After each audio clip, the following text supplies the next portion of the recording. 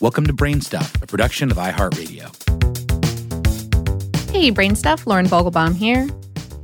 It's not often we add a new geographical feature to the map of the world.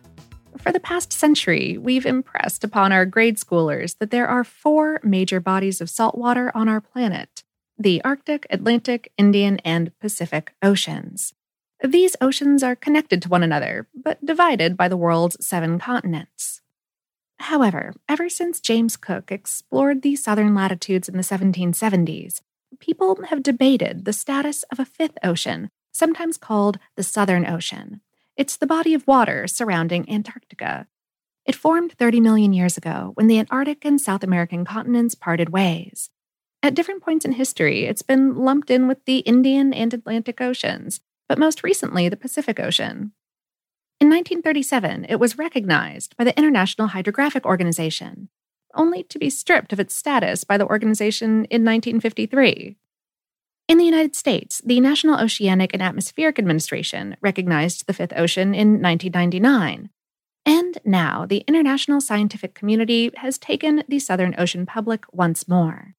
The recognition of the world's 5th ocean was made official on World Oceans Day this year, June 8th, in order to increase awareness of the need for conservation in a region where industrial fishing has all but destroyed populations of endemic fish species over the last few decades.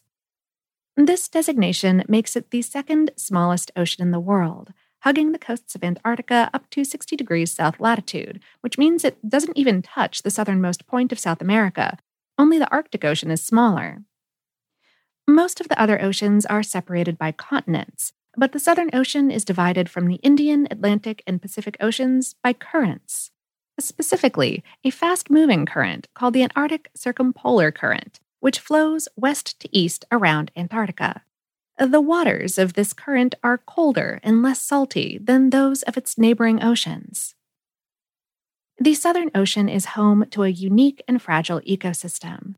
It's the only place in the world where you can see the emperor penguin, Weddell seal, and thousands of other unique organisms that live nowhere else in the world. Not only that, it's a feeding ground for animals like the humpback whale, which migrates to the Southern Ocean to eat krill each summer to fatten up before heading north again. Climate scientists have been pushing for the Southern Ocean to find its way onto our maps because it's a hot spot in the climate crisis. In 2021 alone, 2 of the largest icebergs ever recorded broke off of the continent. Not only that, industrial fishing pressure in the area on krill and Patagonian toothfish, which you might order as Chilean sea bass in restaurants, has made it even more necessary to highlight and preserve this vulnerable area of the world.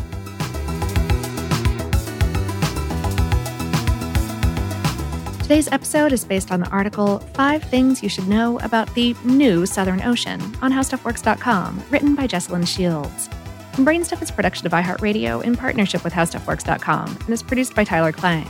For more podcasts from iHeartRadio, visit the iHeartRadio app, Apple Podcasts, or wherever you listen to your favorite shows.